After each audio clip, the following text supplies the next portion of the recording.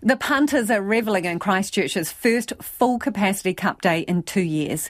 More than 15,000 turned out at Addington after crowds were banned at last year's event due to COVID.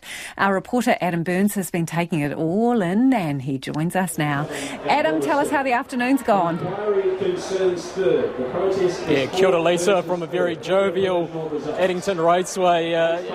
How have things gone today? I mean, relatively smoothly by all accounts. The weather has certainly played ball, and speaking to police earlier this afternoon, as you can hear, the music has just started up again. Speaking to police earlier this afternoon, they were relatively happy with the behaviour of the punters. But in terms of the biggest incident that has happened today, I think we had a stray pause just before the racing of race 2, just around midday. It took officials several minutes to get that under control, but apart from that, it's been a great day out. You're tapping your toes to Beyonce's Crazy in Love. I think that's what it is in the background, Adam. Now, so organisers, they're pretty happy then, overall?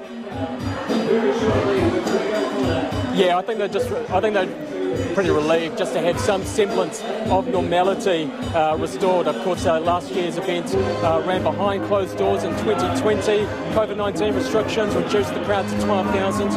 As you said at the top, more than 15,000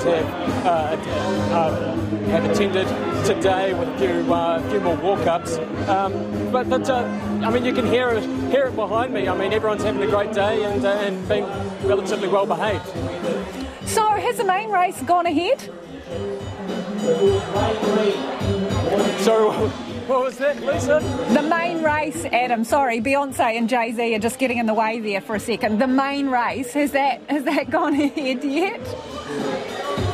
Yes, the main race has just gone on shortly and now everyone's ready to party. Look, copy that, they were the bookies' favourites at about $3.50 by the latest odds from the bookies.